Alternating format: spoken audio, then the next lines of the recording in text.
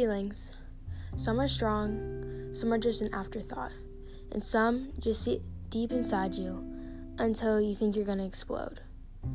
To get those feelings off your chest, you have to talk about them.